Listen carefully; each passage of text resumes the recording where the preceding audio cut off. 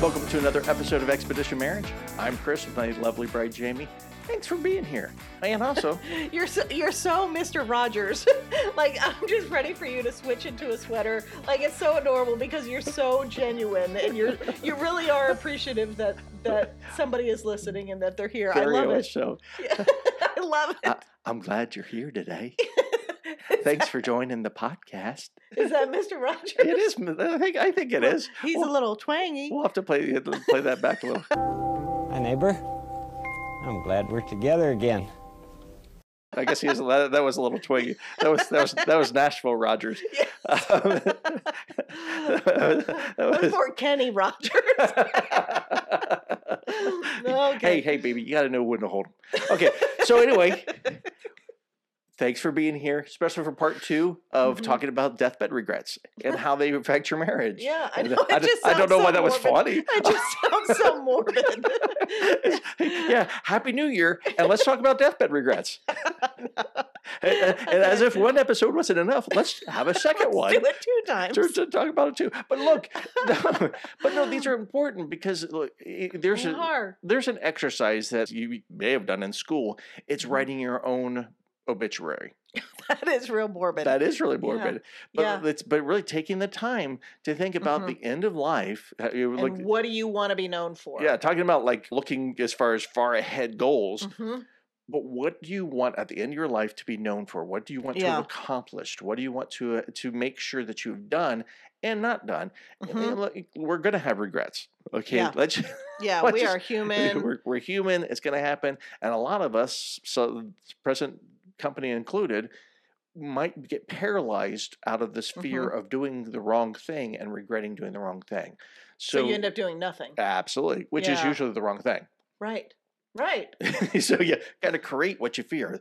But there's absolutely things that we've done too that we do regret. And those hopefully... Yeah, probably the first 10 years of our marriage. The day we met up till 10 years in our marriage. Yeah. There's that. Yeah. But that's actually kind of the point, is hopefully there's lessons learned. Right. Hopefully there's growth from that our trials are God's testimony, and God's being able to use this or bring beauty from these ashes. Right. That's what he does. He's a God of redemption. He's a God of second chances. He loves to pull this great ending out of a almost hopeless situation. Yeah. And so when other people are looking at this going, there's no way that it can be done by man, of course, but God.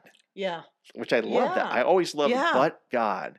And so as we're looking at deathbed regrets, some common ones, or continuing to look at common deathbed regrets, we are looking at, okay, how can we learn from these, and how can we make sure that our marriage is more positively impacted and not subjected to these regrets? Right. Yeah, because, and it is, and like we had mentioned last week, it's not about, we still want to strain forward. We want to move forward and not be looking back, but we do want to look back a little bit and see, what am I doing that I can change? What am I not doing that needs to be changed? Right. Use the past to inform you, not to paralyze you. You know, so it's important. We don't want to come to the end of our life and go, man, I blew that. I blew that. But it's like, it's not how we want to end up. And you're talking about the obituaries. And it's like, the older you get, the more obituaries you start reading, just to see like, hey, do I know anybody? You know, and it's sad. It's very unfortunate.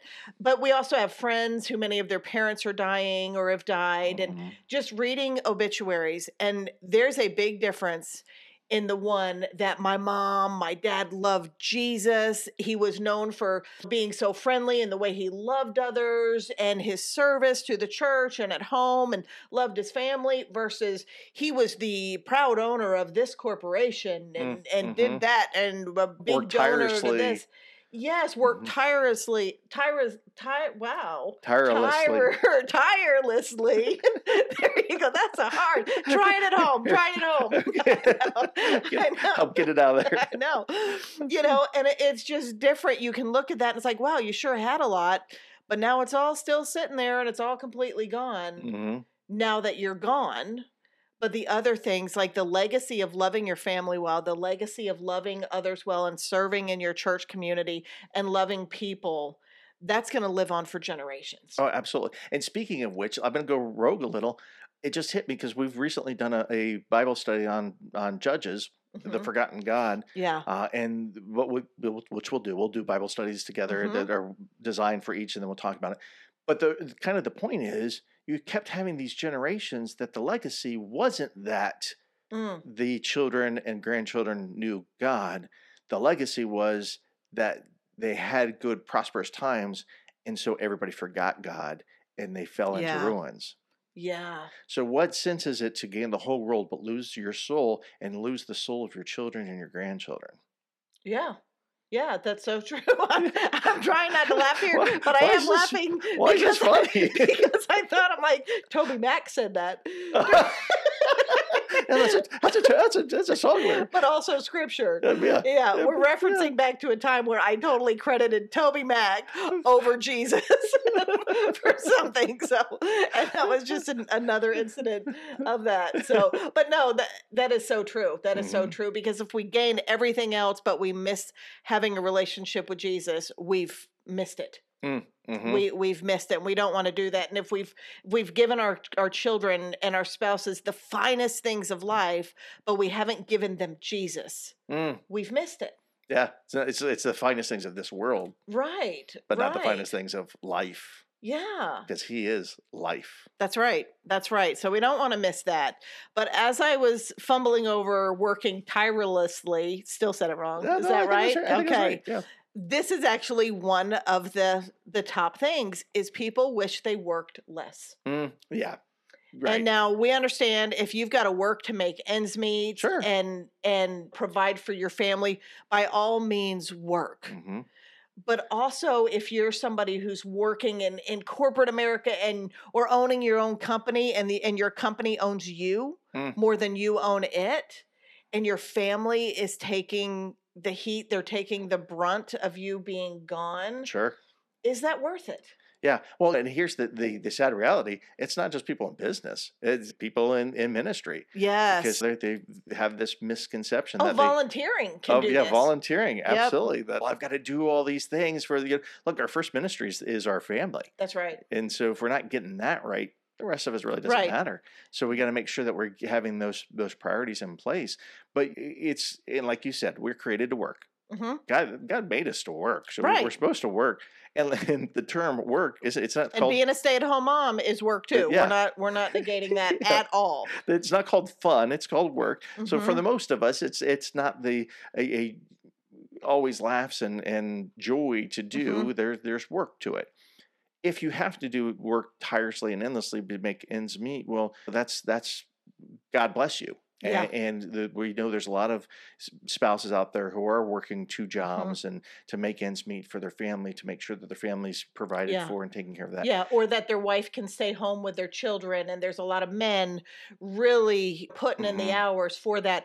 And if that's a choice you've made as a couple, for the thing that is a higher quality item to you, which is my wife staying home with the kids, then that's different. Yeah. That's a little different. But we also would suggest try to make the most of the time that you have, because again, there's no sense in having all of the house and the food if you all don't have each other to enjoy it, because then it just falls apart. Right. So we're really more directing this to the people who overdoing it. Yeah. They're finding their value, their worth identity. At work, right? Or they're struggling with boundaries, so they're doing all the things. They're not delegating, whatever it is. They're being taken advantage of by a boss.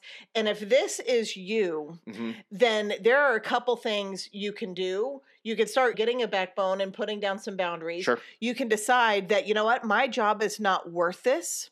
You can get rid of some things. You can downsize your life. And now this economy is hard hitting right now. And so I think we've got a big exception to the rule right now going on.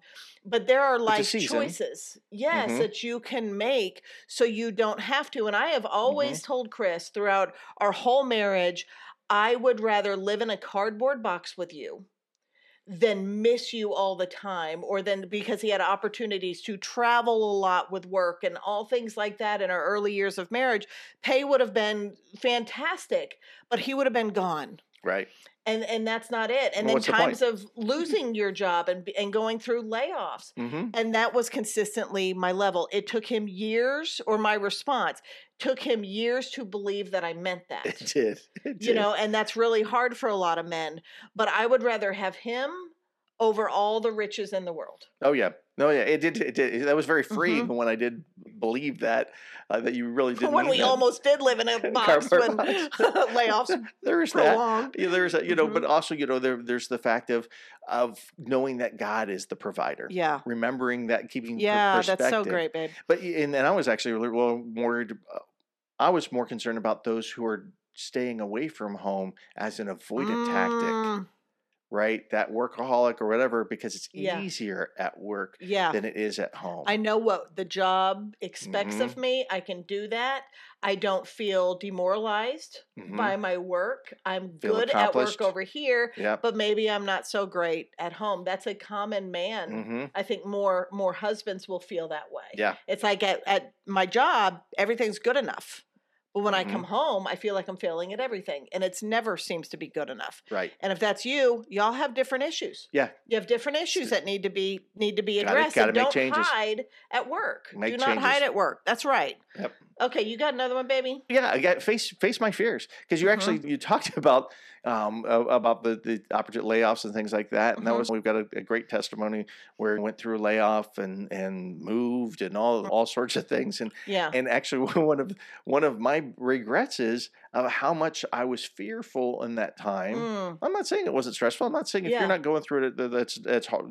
Just be happy. Well, you had the past that helped you learn from it, right? Yeah. But that was after going through that and coming to the other side of it, and you're going, you know what, God had us the whole time. Yeah. It should have not have been so tied up in inner turmoil. Should have kept pushing forward and doing the other things, but keep applying for jobs and stuff like that. But not have been so fearful and just caving to the fear and collapsing to that. And that's just one fear. I mean, I just wanted to bring that up because you mentioned that.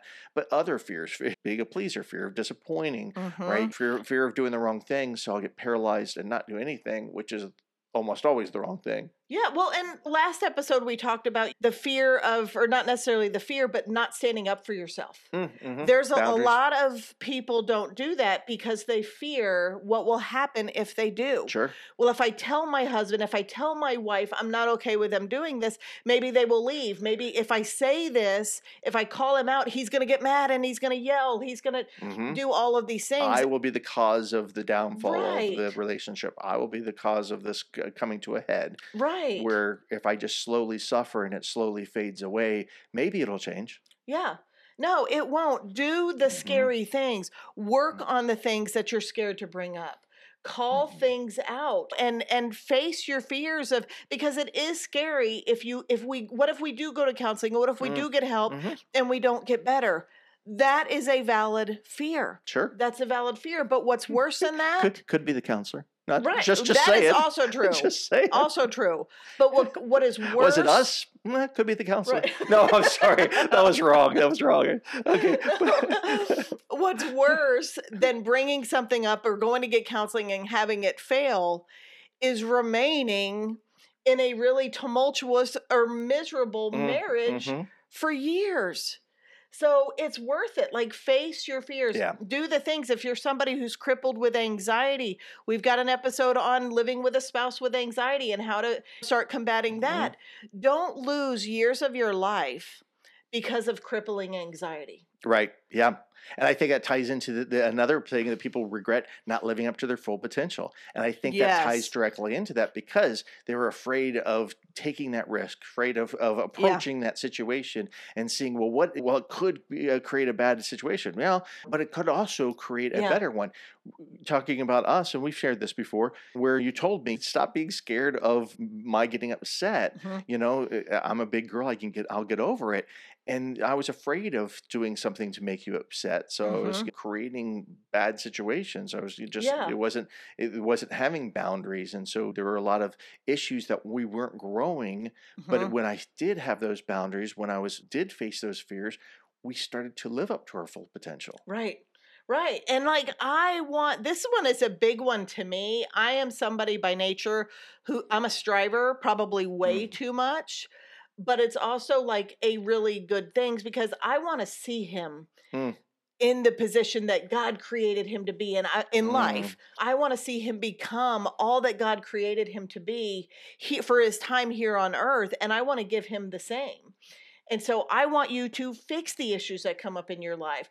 I want you to call out the issues that you need to see changed in me because they're negatively impacting you. I want us to be like the best God created us to be. Not the best at everything, but I want us to be who God made us to be. Yeah, absolutely. And it's not a trap when she says that part about like she wants me to call out the things. No, it's not. But no, there's husbands who are going, it's a trap. Yeah, no. And let me tell you, I will say that and I will mean it, but I will also snap at him when he does it. But I come full circle because he's right. Yeah. Because he's right. And so, I face my fears. Yes, you face your fears. And so we want to live up to our full potential. And what keeps us from doing that is, like you're saying, is fear. Because what if I, get in physical shape? What if I drop 40 pounds, but then I put 10 back on? Yeah. Now I'm a failure. I'll just stay where I am, where the bar is lowered. What if I go for this job and I get the raise, but then I'm not good at it and I don't know what I'm doing? Oh, I'll just stay back here. We will lower the bar so we don't feel disappointment. We're never going to achieve our full potential if we're doing that. No. So we got to quit doing that. And that makes sense why people regret that. Well, here's another one. I wish I cared less about what other people think. Yeah. We live in the day where we are scrolling on social media and seeing all these picture perfect examples of couples. We're seeing their vacations, their date nights, their outfits, all of their stuff. And we're wishing we could be like that. And when we're not, we're caring too much. So we're not posting our self. We're not sharing things about the reality of our marriage because we're comparing ourselves to everybody else. But here's another component of that I think is rampant in our church is when we care too much about what other people think. And when we do that within the body of Christ, we don't reach out to fellow believers and say, hey, we need help. True. You have people at church who all of a sudden are gone and divorced.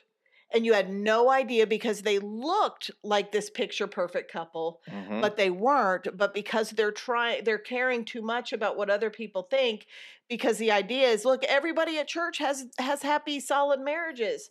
That is so far from the truth. So far. But it will keep you from reaching out and getting help for yours because you're afraid we're going to be seen for the people who don't get it. Yeah, the people who are struggling, or there's but then you're seen for the people who are divorced, but you're not seen because you run away. You have no choice but to run away at that point. Yeah, which is sad. Don't do that. Reach out. We're supposed to build each other up. And nobody's looking at you anyway. We're all looking at ourselves. That's true. We're all caring about ourselves. We're not looking at one another, and it's all just fake. And if we are looking at you, it's to compare you to us. Oh yeah, we're caring more about us. Look at their vacation compared to my vacation. Look at their dress compared to my dress. Look at It's all right. Like we just, with the exception of the expedition_marriage on Instagram, just burn down most of social media. That's right. I know there's a lot that it's just not helpful. And you'll know you have growth in this area when you can actually look at somebody else's vacation and go, wow, that's so fun for them. Yes. Wow, she looks so great in that outfit. Wow, that's exciting. They got a new house. Yeah. Or even just look at that place. I want to travel. That'd be nice to be there one time or that kind of thing. Okay. Right. Well, so, let go of that. Let go of that. Because, I think this falls into the next regret. Living in the present, or living in the moment, right? There's so many people, and this would solve so many of the other regrets if we would just live in the moment, if we would be present, if we were with each other, we'd love each other better. You know, if we're in the moment, not thinking about other things or on devices or watching, screens or stuff like that, but we're actually investing in one another. Yeah. When we're talking with somebody, we're talking with them and nobody else. We're not thinking about the other conversations or the other things that need to be done. Right? We're right there. So we will be better people. We'll be more loving people. We'll knock out so many of the other things. And also, I think part of living in the moment, it throws in some spontaneity. Yeah. Right? Be spontaneous. Shake things up a little, right? You know, don't be flexible. Be able to pivot, be able to do something new and make some changes that can just shake things up. Yeah. Keep things fresh. Yeah. And one of the things that drives me nuts, and I try to be very intentional about this, we were at an eye doctor appointment for me the other day, and I'm looking around the waiting room. Every single person was on their phone. And to me, that's sad because there are people here, like we're in a room full of people and nobody's engaging. Nobody's talking. And it made me really sad. And I looked over this one woman who was on her phone. She was there by herself, sitting next to an elderly man that had come in after her. She finally put her phone down. Within a second, this man starts talking to her. Right. And I'm looking at this man who's probably around 80, no wedding band on. And I can't help but think he's living home alone, has nobody, and he's just sitting in this room going, I have nobody to talk to. Yeah, can't compete with you. Nobody on your will even look at me. And to see him light up in conversation with this woman, like, we need to be more present. And to think we do that same thing to our wives, to our kids, and when our kids are trying to talk to us and share a story and our heads are buried in the phone, we need to quit that. We need to start being more present. And now here, we're going to go over the final two real quick here with you. This one is, I wish I stopped choosing wrong things. Maybe picking up your phone is one of those wrong things. Sure. Yeah. Maybe looking at porn is one of those things that affecting your marriage. There's so much help out there for overcoming that. Right. Maybe it's financial decisions. That you get excited about choosing this thing to buy, but then you regret it as soon as the payment comes in. Right. Shop there. What are the things you're choosing that have bad payoffs? Right. Well, not engaging with each other, not talking with one another, not asking some of those questions about growth and about each other's days and being part of each other's lives, right? Even if your day was dead boring, I promise you your spouse still wants to hear because they want to be part of your life. Yeah.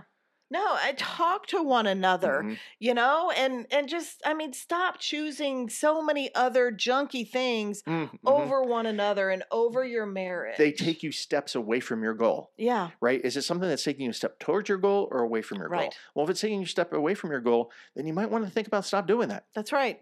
That's right. Get rid of it. And here's the one we want to wrap up this two-part series on here is I wish I had been a better spouse or a better parent. Yeah. So we want you to think, what is it that will make you be just a smidge better of a parent, of a spouse this year? What is it today that will make you a better spouse? Is it a text to your wife that says, hey, babe, I love you and thank you for so much that you do for us? Is it a word to your husband that says, man, I appreciate how hard you work. You look hot today. Whatever it is, more compliments, more gratefulness, maybe changing your career because this one's taking too much for your family. Sure. Maybe it's getting help for your anxiety because it's dictating every decision you're making in your life. What is it that will help you become a better spouse and a better parent? And we just want to encourage you to do that thing. Do that thing. So as we wrap up, we want to let you know that I threw together just a little PDF of all of these regrets and little tips to go along with them that you can grab it, you can print it out, and just keep it. Put it on the fridge. Keep it in the forefront of your mind so you can start living more intentionally this year, because we want 2024 to be a great year for you, where at least this very year you could say, you know what, I don't have regrets about this year. So we've got that for you. Go grab that in our show notes, because we want to help you live a life where you can enjoy the journey.